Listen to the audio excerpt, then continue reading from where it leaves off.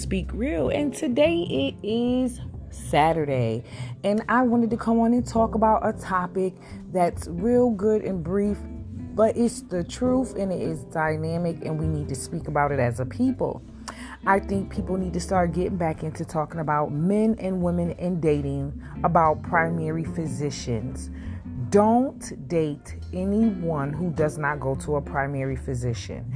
You need to know if they are getting their cholesterol checked, if they're getting their high blood pressure checked, if their kidneys is working, if they, their liver, if they have, these different things, because, cholesterol or having high cholesterol and it's not being detected can cause problems with triggering high blood pressure. You can pass away from this.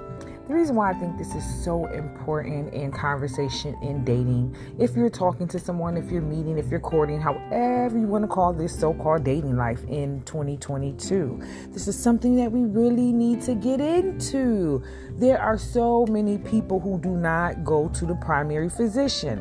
Okay, the pandemic came. We all got out of here. We all had to sit down. We had to go to the doctors. Some people are asymptomatic. Some people don't want to get tested, whatever.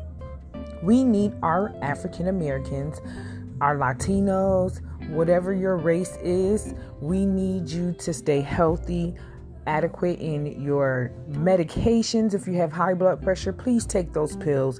I don't care if you are drinking during the day or you're doing whatever your choice of substances or whatever you choose to do in your daily life. We need you to take your medication. We need you to take whatever it is that the doctor told you. Your doctor and your mate should be your best friend. Your best friend, besides the third person, your lawyer. Let these people be into your lives. Do what you have to do and stay committed to your health. Health is wealth. Thank you so much and have a good day.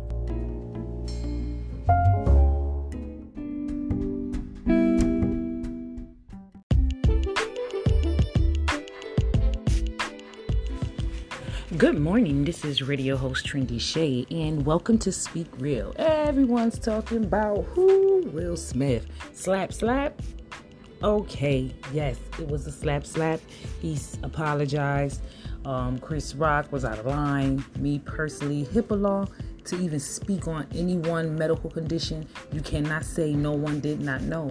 2018, much people, if you look at the views on her YouTube, Jada Pinkett has always came out and spoke about her alopecia. She spoke about her scar. She did it because she said the media, TMZ, everyone, she said fans be so quick to judge and ask why this and why that. She said she could no longer hide it. So to me, Chris Rock should have never made that kind of comment. That comment was kind of irresponsible.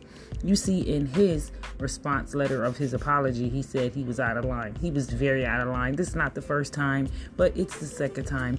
If you people really look at media and research, 2016, he was making these jokes about Jada. There's so far you can go, and there's so many things you could do. Everyone has their own perspective of it. I am Trendy Shay, your radio host, and keep it real and come on and speak real and speak about your personal agenda. Remember, all opinions are mine. Have a blessed day.